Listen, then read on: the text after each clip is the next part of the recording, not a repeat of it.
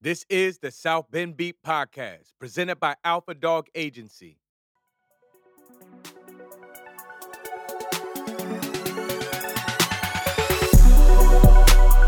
Welcome to my city, bring you to my city, let you ride around my city, I can show you around my city.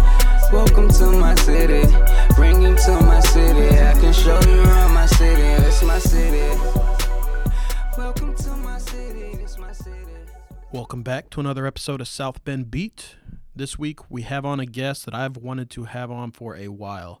It's Ryan Yeazel, who's the pastor of city engagement at South Bend City Church. And more notably for this episode, he's the race director of the Belly Burst, which takes place during Best Week Ever. So we're going to talk about the Belly Burst, talk about some sermon random questions, some other random questions, and talk about his history with Keller Park and his love for soccer and Taco Bell. Enjoy. Mr. Yeazel, we finally got you on the podcast. Yes. It's been, so like pretty much from day one I've been asking you about it, and we've been saying wait for the right time, wait for the right time. Today we'll get to it here in a little bit, but promoting the Belly Burst is the right time. That's right. So we'll get to that in a bit. I wanted to start out with, tell us a little bit about your story. So you're pretty passionate about South Bend. Yep. Pretty much anyone who comes in contact with you can tell that right away. Tell us about, were you born here, born and raised, or did you end up relocating here? No, and like the fact that I care about any place is a surprise to me because that wasn't who I was, right? So it was just kind of falling in love with South Bend accidentally kind of after I was here. But I'm from the Fort Wayne area, so Okay. New Haven outside of Fort Wayne. Yeah. Came here to go to school, went to Bethel College, thought I was going to go on to Notre Dame after that, and then some things changed around. So yeah, graduated in 2003 and stuck around in South Bend just waiting for my wife to graduate, honestly. And then everything changed from there, and now I can't get away. Don't ever want to leave, so. So how long afterwards did Robin graduate? So After you she graduated in 2005, right? So in the middle of the time, I was just looking for a cheap place to live, and I happened to be in South Bend in a neighborhood. That's what I was going to ask. What'd you do for those couple of years? Yeah, so I got a job at the Bethel College as a mission counselor. Okay. And so started off doing that, just needed a cheap place to live, so I moved into the Keller Park neighborhood. I had a friend who had a house there and cheap rent, so that kind of sealed the deal for me. So I moved in there and worked there. After a year, an opening came at the church in the neighborhood there at Keller Park Church, and they asked me to consider it, and I didn't want to. It was not interesting to me. I was a pastor's kid growing up, so I was running away from that whole thing. But just considered it and felt like it was something I was supposed to do for a little bit anyway. So jumped into there, and then before long, it just became clear that that was where my heart was at. So. Yeah, that's another long story, I guess. Yeah, I want to go a little deeper into it. We don't have to go all the Yeah. way into it in the sake of time, but the Keller Park neighborhood you mentioned, it's very close to you. Yep. So you kind of talked about how you got to Keller Park. Talk about how you grew in your role in the Keller Park neighborhood, what it's transformed into now, and just what it means to you. Yeah, so I started really ignorant, right? The Keller Park neighborhood is a wonderful neighborhood on the northwest side of South Bend. It's a small little neighborhood. The great part about it is kind of geographically contained. So it's up against the river and up against Portage Avenue. You can always find it on the map because it looks like the half a heart in a river. Okay. So that always makes it easy on any of Jake Titus's maps he throws out there. I can always find the neighborhood. So I came in just not knowing anything, not knowing about the needs of what was going on, the needs of those in poverty, just really ignorant from the sheltered environment that I grew up in, right? So it was over time coming in and first not seeing the differences and then seeing what people were going through. And then once I started seeing, there was this arrogance in me that thought I could just solve everybody's problems, right? And then it took probably a couple years to work that out of me to realize I knew nothing, right? In the big scheme of things, I knew nothing about what my neighbors were going through.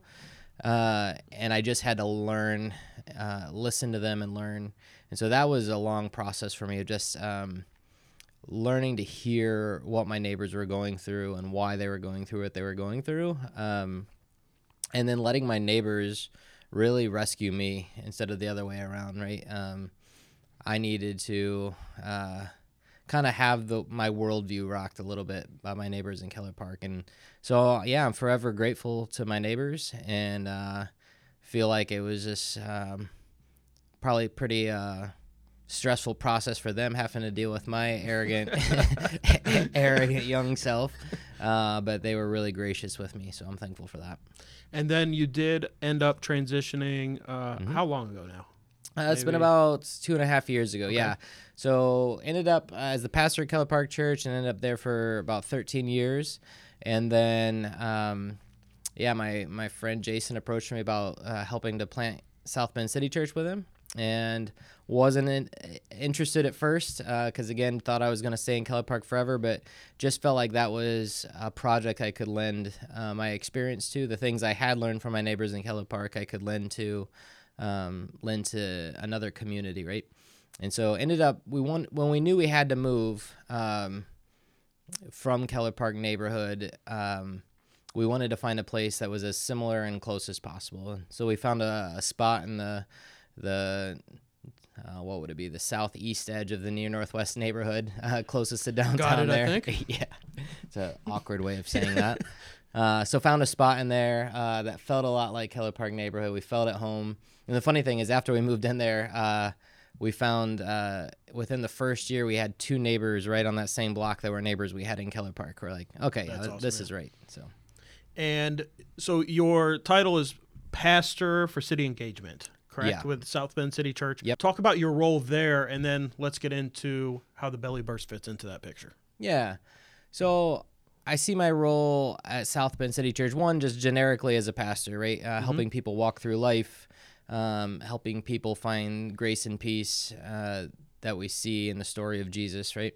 So generically there's that, but then very specifically kind of the city side of that is I see it as core. If we're going to be a church community and individuals that love our city well, it starts with who we are as neighbors, right? So I have this framework of neighbor, neighborhood, city, and saying I want to help people to be the best neighbors that they can possibly be, and wherever they are. I think a lot of times as churches we can get caught up in coming up with all these great programs and stamping our name and logo on them, and then it's like, okay, every Tuesday night you got to come show up to this program, and every Thursday night you come show up to this program. Before long, people are doing everything at their church, and their neighbors don't even know them anymore, right? Because they spend more time at their church than they do in their neighborhood, right? So what does it mean for us to just love our neighbors well, and just to be really good neighbors? Because we need our neighbors in our lives as well. And then neighborhood is saying, hey, our location where we live matters. So what does it look like for us to really begin to see the places where we live and work and find ourselves? Instead of just seeing it that we're accidentally there, start to see some purpose in that, and start to learn from what we can around us. And then also, when you're in a place, you share the responsibilities of that place, right?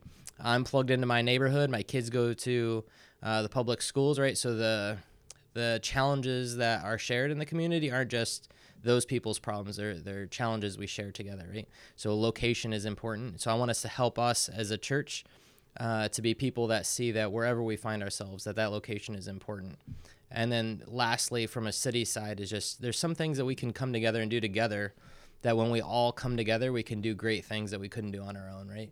And so the Belly Burst becomes one of that. It's one of those things that we can see challenges that our city faces or adventures that our city has going on, and we can come all together and either work towards those challenges in a way that couldn't be done, or just celebrate together and create something greater together than we could on our own. You're going to get opinions from people on this is what we think the church should be doing in the area versus, like you said, your kids go to public school. You already have a pretty good grip of what needs to be done. What is the give and take as far as listening to the community or saying as a church, we think this is important, we should go after this? I don't think you can make decisions on what's important aside from listening to community, right? I think churches can get into problems a lot of times when they assume that they have the answers for people, right? And too many times churches are trying to answer questions that aren't being asked. Yep. They're trying to solve problems that the community isn't seeing as problems, right?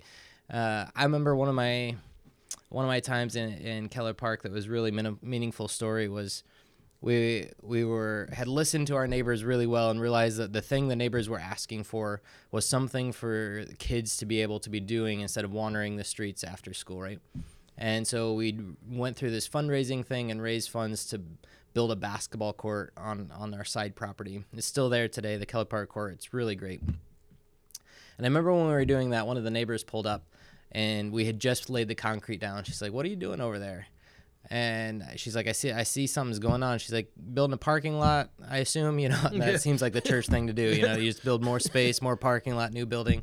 We're like, "Oh, actually, we're building a basketball court there." And she just paused for a second, and she's like, "You've been in the neighborhood a while, haven't you?" Right? And to me, that was her statement of like, you're hearing what we're wanting, you're getting what we need, right? And so I think the listening really is everything, right? And as you listen and as you hear the needs of your community, then you're hopefully well positioned to say, okay, now that we hear that, what can we offer to that? Because we can't solve everything, right? And some things aren't some things need government interaction and all sorts of other things for some of the complicated challenges we face. But you say, here's the issues, what do we have to lend to that, and then find out where you move from there. So talking about the belly burst specifically, and being aware of your neighbors, how did the belly burst come to be, basically? I mean, what got it rolling? Yeah, so the belly burst is this beautiful, crazy, creative moment. We were sitting together, actually not trying to do anything meaningful, like from a purpose standpoint. We were just saying it was the first year that Best Week Ever was coming to town, and the city was saying, VPA was saying, hey, we need people to bring creativity to this. So we had a group of us sitting around a table at the South Bend Chocolate Cafe. I remember we had one of the back rooms, just throwing together ideas for what would work, and it just came together that both we could do something really silly and really fun that could be a lot of fun for our city, and we could we could do it for a reason that was near and dear to our hearts, which was alleviating chronic homelessness in our city. And when the idea first came out, somebody's like, "Hey, there's all these there's all these fundraising runs." And I just feel like that's for like all the fitness people. But like, what if we just did something with donuts, right? And there was like this sigh of relief in the room. We're all like, yes, that's us. And so it was just kind of this match made in heaven of like both doing something really meaningful in raising funds to alleviate chronic homelessness. And there's kind of this educational component to the belly burst as well. So doing that on the purpose side, but also just saying, here's something that anybody can be involved in. The belly burst name itself is just kind of this cheeky throw to the sunburst, right? It's kind of, it's the sunburst for the everyman or the everywoman, right? It's a thing that you can do. The best training you can do is sitting on your couch watching TV, right? And that's something we think that people can get behind and just have a lot of fun. And it's Best Week Ever, right? So as a group of people that care about our city, we think doing things to like bring people together and just enjoy our city is really great too. And before we get into more of the details of the belly burst, really fill everybody in, let's talk a little bit more about the cause behind it. So you mentioned chronic homelessness. Tell us why you settled on that cause and why it's so important. Yeah. So at the core of it probably is, the group that was starting to plan this, many of us came from South Bend City Church, right? And that church meets in the old Studebaker building in Building 112 right across the tracks from the baseball stadium. So we're right there in the Renaissance District neighborhood, and that's that's where at the time we had the encampments under the bridge. We were seeing our homeless neighbors were dealing with a lot of challenges as they still are, and it's one of those things that you just can't ignore that and say that you care for your neighbors, right? This is not a project; they're our neighbors that are there, right? And so. I think as you're in the middle of that, you realize something has to be done.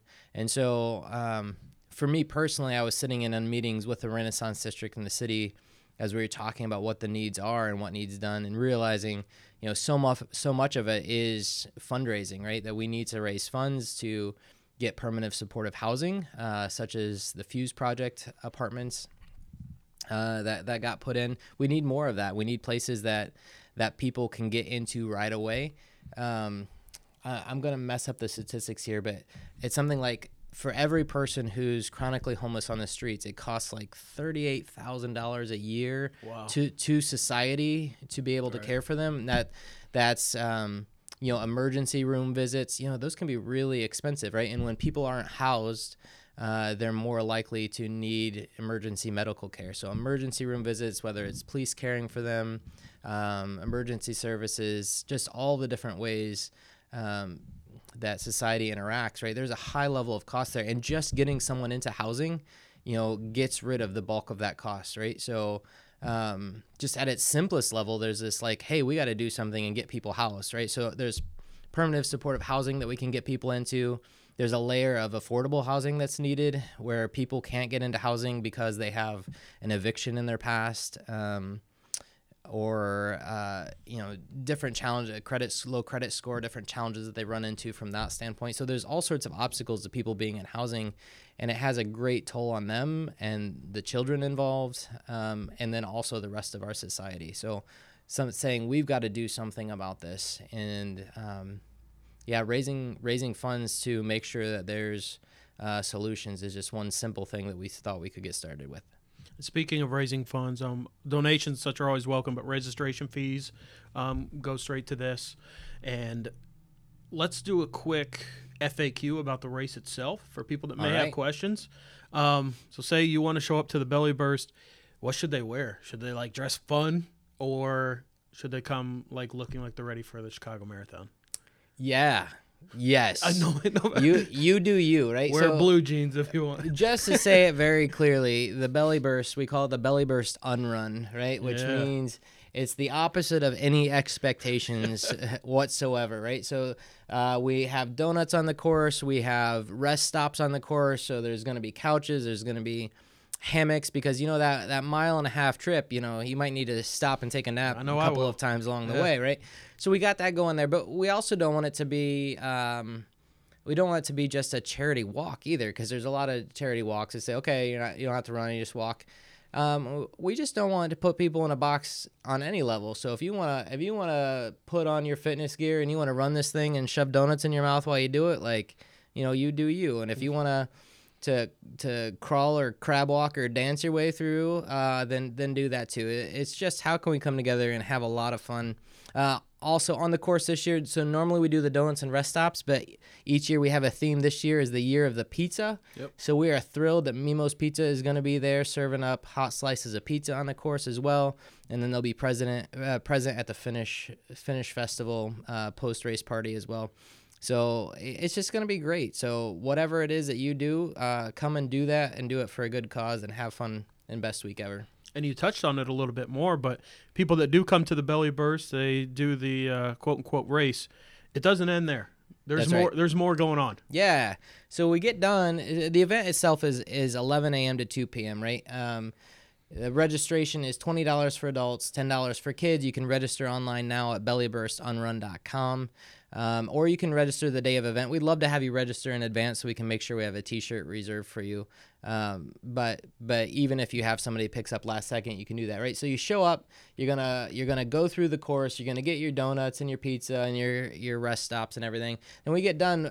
We got this post-race party. This year we're thrilled. We got the 1985, which is an amazing local 80s cover band. They are going to be putting on a show for a couple hours at the Finish Festival. We're going to have food trucks there, local food vendors that we're really excited about. So you can, once you get that little taste of food on the course, you can come back and you can top it off to your heart's content back at the post-race party. We're going to have inflatables.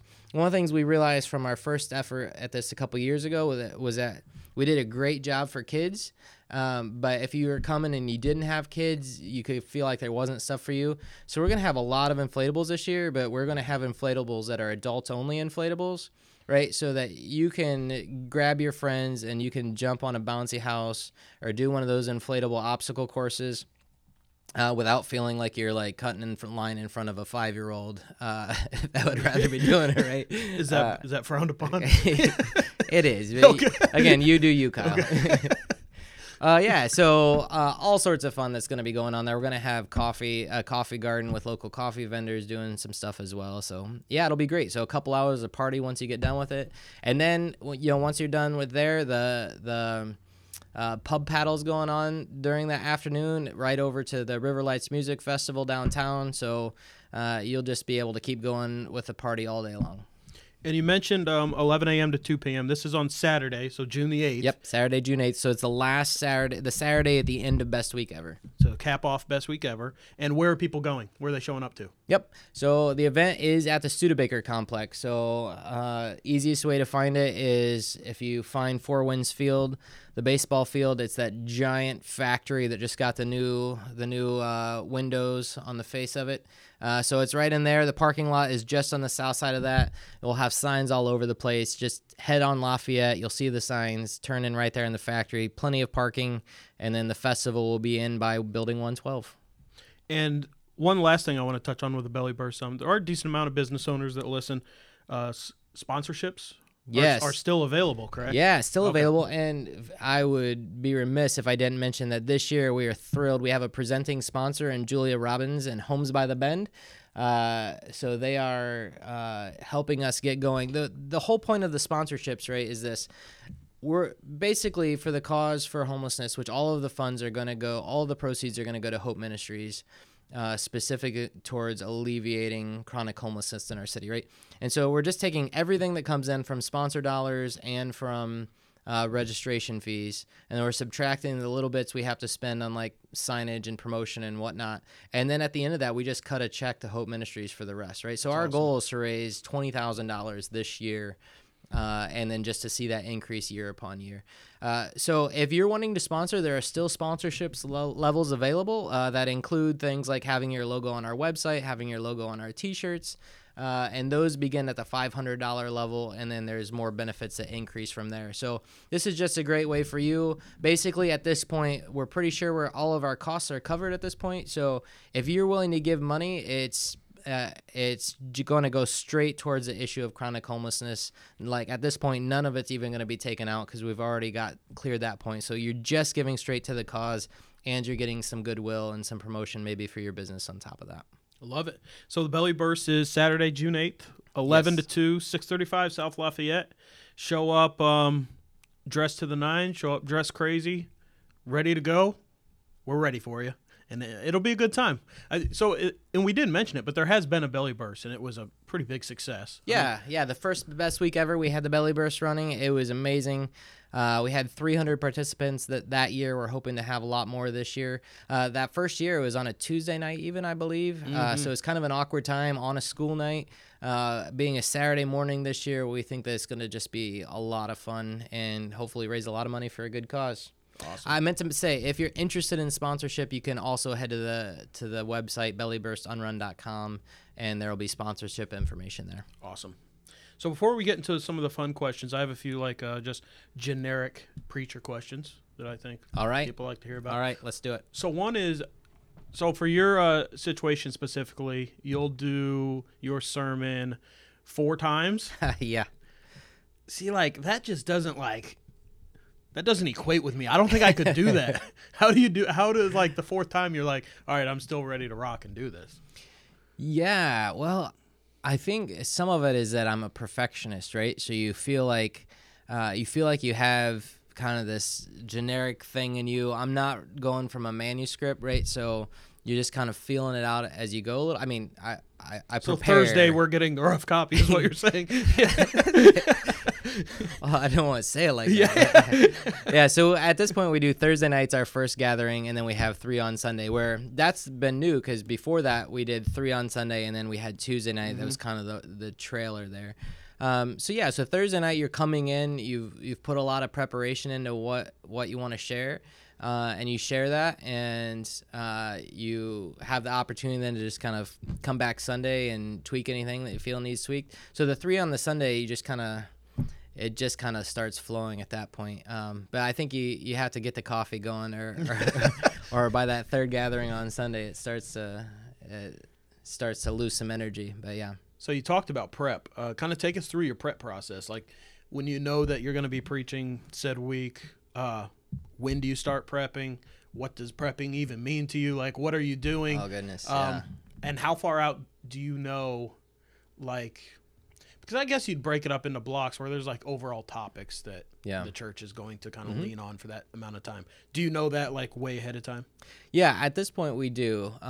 So when I was at Keller Park, which was a smaller church, There was years that I was teaching 50 out of 52 weeks a year. So that was a lot more just survival at that point, right? There is times that you'd finish Sunday, you take the day off Monday, you kind of open up Tuesday and saying, all right, where are we going next? But that's not a healthy place to live just in a week-to-week thing. Right. Both just trying to produce helpful information for people and be healthy as a person yourself, right? So the more you can plan ahead and the more you can work as a team, that works. And so we're in that space right now. So now I typically find out like a month in advance kind of where we're headed. And I just try to start, okay, so for this week coming up, I'm teaching and it's Palm Sunday and we're talking about disappointment, right? That there's times in life that we have these expectations for how life is going to go and realization that very rarely does life ever match those expectations. And what do we do? What do we do when there's that? So I've gotten to spend the last month just dwelling on life not meeting my expectations, which has been wonderful. It's just been wonderful. But I think that's the process, right? The earlier you can get into it, you start to ask yourself, and I think an honest teaching both looks at what truth and wisdom we have in the scripture and in the world around us, but it also looks at our own life, right? And I have to start asking myself those tough questions of like, man, what do I need to hear? So typically when I'm teaching, I feel like I'm preaching to myself as much as to the crowd, right? Just realizing my own weaknesses and insecurities and challenges that I've faced in life and just kind of processing through those, right? And I think that's something that you and Jason both do very well as far as just being very personable, relatable. I know when you preach a lot of times, your family will make appearances in your sermons pretty often. I will say, growing up a pastor's kid, I hated that. So if you ever hear me talking about my family, you can rest assured that I have talked to them about it in advance and gotten their permission and talked about what stories I'm going to share and how and why. So you really do get the all clear? I really do get I don't want my children growing up with the baggage from that. So yes. All right. So let's transition to some more fun questions. And now we can just kind of go off the rails and just have some fun, see what's going on. All right. So the aliens have arrived. Okay. What? Hypothetically? Yeah. I'm not like checking my phone, breaking news or anything. Sorry to freak you out. I didn't get the Twitter alerts. All right. So the aliens have arrived. Yes. Hypothetically. And we as the human race can send one person as an ambassador to negotiate with them. Who are you sending? Oh, goodness. Who are we sending? All right, I got to go with that. At this point, I'm sending Mayor Pete. Okay, yeah. I'm on the Mayor Pete train. It's a very timely here. answer. Yeah. Have them go there and keep it very cool and work something out. Yeah, you have to send somebody, first of all, this is not the fun answer. You have to send somebody willing to assume that we don't know everything, right? Yeah. And especially if the aliens are here. If they're here, right? Like they cross the entire universe, so like they clearly have something going. Yeah. Let's do. I should have spent more time processing this in my life. A very commonplace answer I hear is Dwayne Johnson. Yeah. One, because he's so likable. Like nobody doesn't like him, and he's physically imposing. Although I don't think aliens would care about physically imposing. I mean, when you see them in the movies, like their physical imposition, their level of talent, physical talents is not readily apparent. It's always that sneaky thing. So I don't even know if they would recognize. And they could have like a laser gun that could like liquefy him immediately. Right. So I don't know if he is a likable guy, though. He is. Yeah. He is. My wife agrees. and I would say my daughters. But they would kill me for saying that, so I'm not going to. So you're not going to say that. I did not get the all clear on that stricken one. from the record. Would you rather spend 1 year in jail or you go to jail with a Rubik's Cube and you can leave when it's finished? Does anybody not say the Rubik's Cube? So I always thought it was a no-brainer too. Then I found out there's like 60 quintillion combinations and like only 5% of the world's population can solve these things. Well, only 5% can solve them. How many people actually try more than 2 minutes and say, this is stupid and stop? Like, what if you can't? Like, you're confident you can. What if you get a year and you've made no progress? You're like, well, I may have. If I spend a year on a Rubik's Cube and I make no progress, I deserve to sit there until So it's you're finished. doing the Rubik's Cube. Yeah, like 100% of the time. I would be mad at myself and tell myself to stay there. So what until I'm kind done. of mental gymnastics would you be doing a decade later if you're still working on this thing? I would say that I deserve the fate that I earned. I'm where I should be. Would you rather have a cat's personality in a dog's body or a dog's personality in a cat's body? A dog's personality. Why would you ever want a cat's personality for anybody? Oh, that is such a good answer. Yeah, like. So you take the dog because cats can be like kind of cuddly. So a dog's personality would be great. Can you imagine the athleticism of a cat, but like actually being friendly and personable? Yeah. Like a golden retriever cat would be like awesome. Okay, I like it. How long does it take you to decide what to wear in the morning? 2 seconds. 2 seconds. Yeah, I literally wear the same like Core. five things every day or every week. Are you a minimalist? Yeah. Yeah. Yeah, but well, Even in other parts of your life? I try to be, but it's just more that I just don't care. Keeping it real. You open the door, you take the thing on top, you say, "Did I wear this yesterday?" Yes or no. And if the answer is no. if it's no, So you have a flow chart, basically. yeah. If it's no, you just put that thing on. Which for people who know me will surprise no one. Yeah. What does a typical day for you look like? Is it pretty routine or is every day different? It's kind of every day's different for the most part, right? So there's a couple of steady things on my calendar. We as a team, we have a couple of team meetings. There's 2 days that we have team meetings, but then the rest of that, it's who's reaching out, who's wanting to talk, who's going through something that they want to process with somebody. What administrative things am I working on? What meetings need done? So there's some of that. We don't have offices at the church, which is great. So I kind of live in the DoubleTree atrium because the windows all around help me survive the winter here in South Bend. So So the city gets to be your office. the city is my office wherever I want to go. Yep. Have you ever been stuck in an elevator? No, I haven't. But I think I would enjoy the opportunity. Enjoy? Yeah. Okay. So this is weird. I kind of like root for like Terrible things? terrible things. Okay, yeah. Like just like, okay. Like so, if there's like a tornado warning, like I recognize You want that the E5? there's something deep in me that like really wants to like somehow see that. Like, and I know I'm not processing all of the damage Did it you would live in cause for my Kansas neighbor. for a while? I did, and You never saw one? No, we saw one. Okay. Yeah. But it's just like when there's things going on, I realize there's some twisted part inside of me that wants the most dramatic, extreme thing to happen. Yeah, you do you. I don't know. Is there something that you think is true even though you can't prove it? I mean, okay. I think that this will also come as no surprise. I legitimately think that Taco Bell has healing powers. And you're not kidding at And all. I'm not Yeah, kidding. You're not kidding. No, and Is it a specific item menu that has healing powers or just the well, I chain in general? I haven't tested all of the items on the menu like in this way. But whenever Well, you are a massive fan of Taco Bell. I am. yeah. Well, not just the food. Like it's also like I'm extremely cheap, and so it's the food price point combination that I think is a gift to humanity.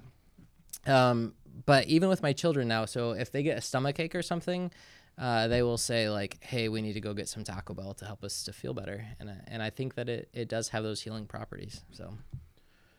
Well, maybe that would come in handy for the next question. If you were, so you're going to a deserted island for a year. You have to bring someone with you, but it can't be like family or friend. It has to be someone kind of like out there. Yeah. Yeah. Who are you taking with you?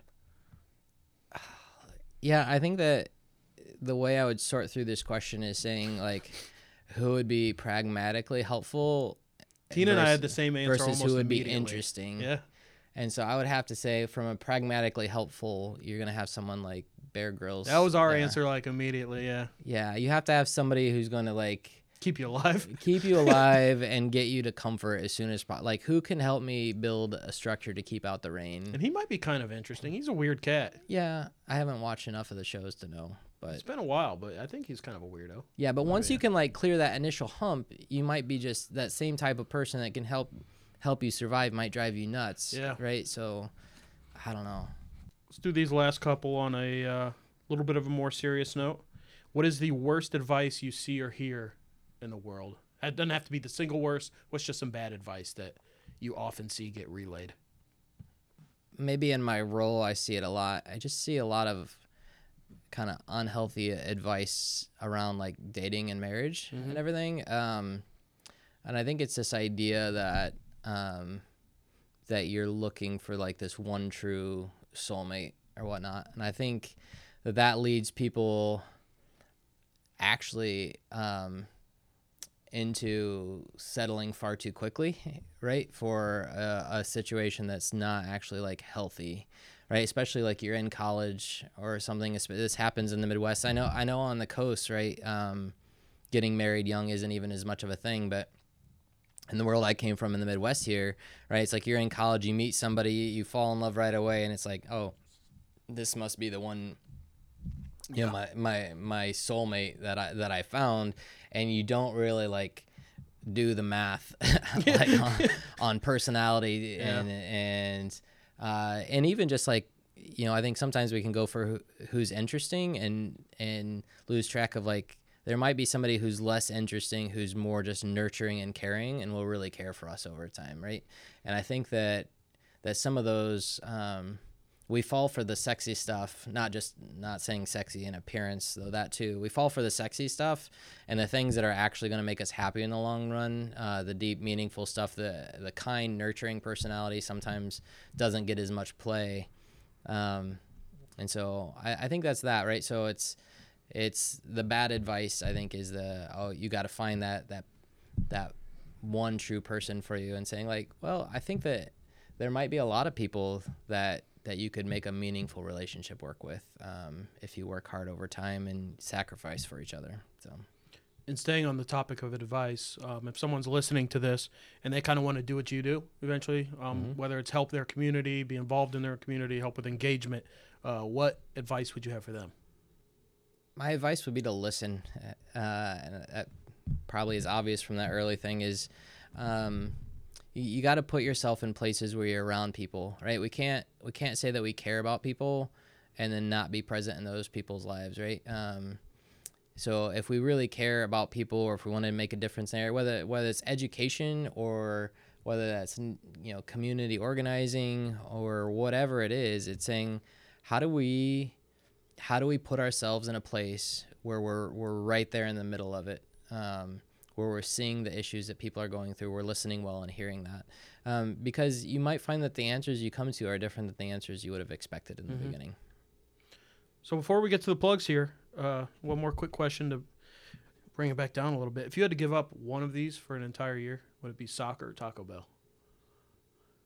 You can't even smell Taco Bell, and with soccer you can't coach, you can't watch, nothing. You can't even check stats or scores. All right, I would give up Taco Bell. Yeah. Yeah. And for me, that's less about my joy of watching soccer, but I'm also a soccer coach. I've coached LaSalle Academy middle school girls for 11 years now, and then each of my daughter's teams. And the family you form with people in those environments is one of the most meaningful things in my life. And yeah, so it wouldn't be so much about the soccer as it is about like all that goes with it, right? And yeah, I just can't see giving that up. Are you still coaching soccer? Mm-hmm. How many years has it been no daughters on team and now daughters on team? And is there a pretty big difference? So I started coaching LaSalle again. I just finished my 11th season. My oldest is 12. So she was 1 year old when I first started coaching at this school. And then now she just finished her third year playing for me at the school level, right? So that was it pretty different? It's a lot different Yeah. having her there. Yeah. But then I also started coaching each of them in MSA, which is Michiana Soccer Association, which quick plug for that. If you're looking to get your children involved, that's kind of like the citywide and area-wide actually like starting point for getting your kids involved in soccer leagues. You start them there. You can start as early as 4 years old, jumping in there, and then they can advance. And if they like it, then down the road as they get older, they can jump into travel soccer or whatever else fits. But that's the best starting point is MSA. So I've been coaching them since they were 4 years old, each of them, right? So I have 3 daughters, a 12-year-old, a 10-year-old, and a 4-year-old, and just coaching them each 2 seasons a year since they were 4. So it's been great. Yeah. 3 daughters and all young. I mean, you drink a lot of coffee? It's a thing, man. It's a thing. Yeah. They're amazing. I will say, I feel like as a dad, I always wanted to have a son. You know, every time we got pregnant, or even my youngest is adopted, and we were foster parents. And even in that process, you know, there's this kind of like, oh, I hope our next placement's a son, right? And just kept getting daughters, which just is my life, really at this point. But if I had to choose between living life without sons or living life without daughters, I can't imagine having lived life without a daughter. I can do everything with my daughters that I could ever dream of doing with a son. They play sports, they wrestle, they tell disgusting jokes, like all of those things. And then yet they have their moments where they like to dress up fancy too, and go to the daddy-daughter dance and all those things. So whatever it is I'm missing, I'm not aware of it. Awesome.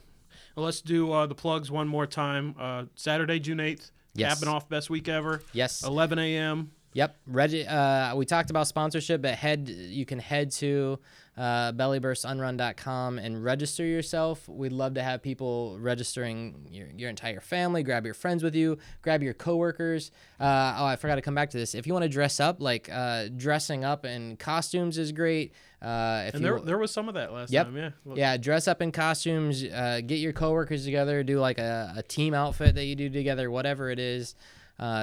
Just come out and have fun making a difference.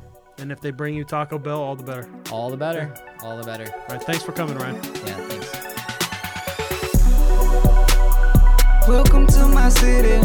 Bring you to my city. Let you ride around my city. I can show you around my city. Welcome to my city. Bring you to my city.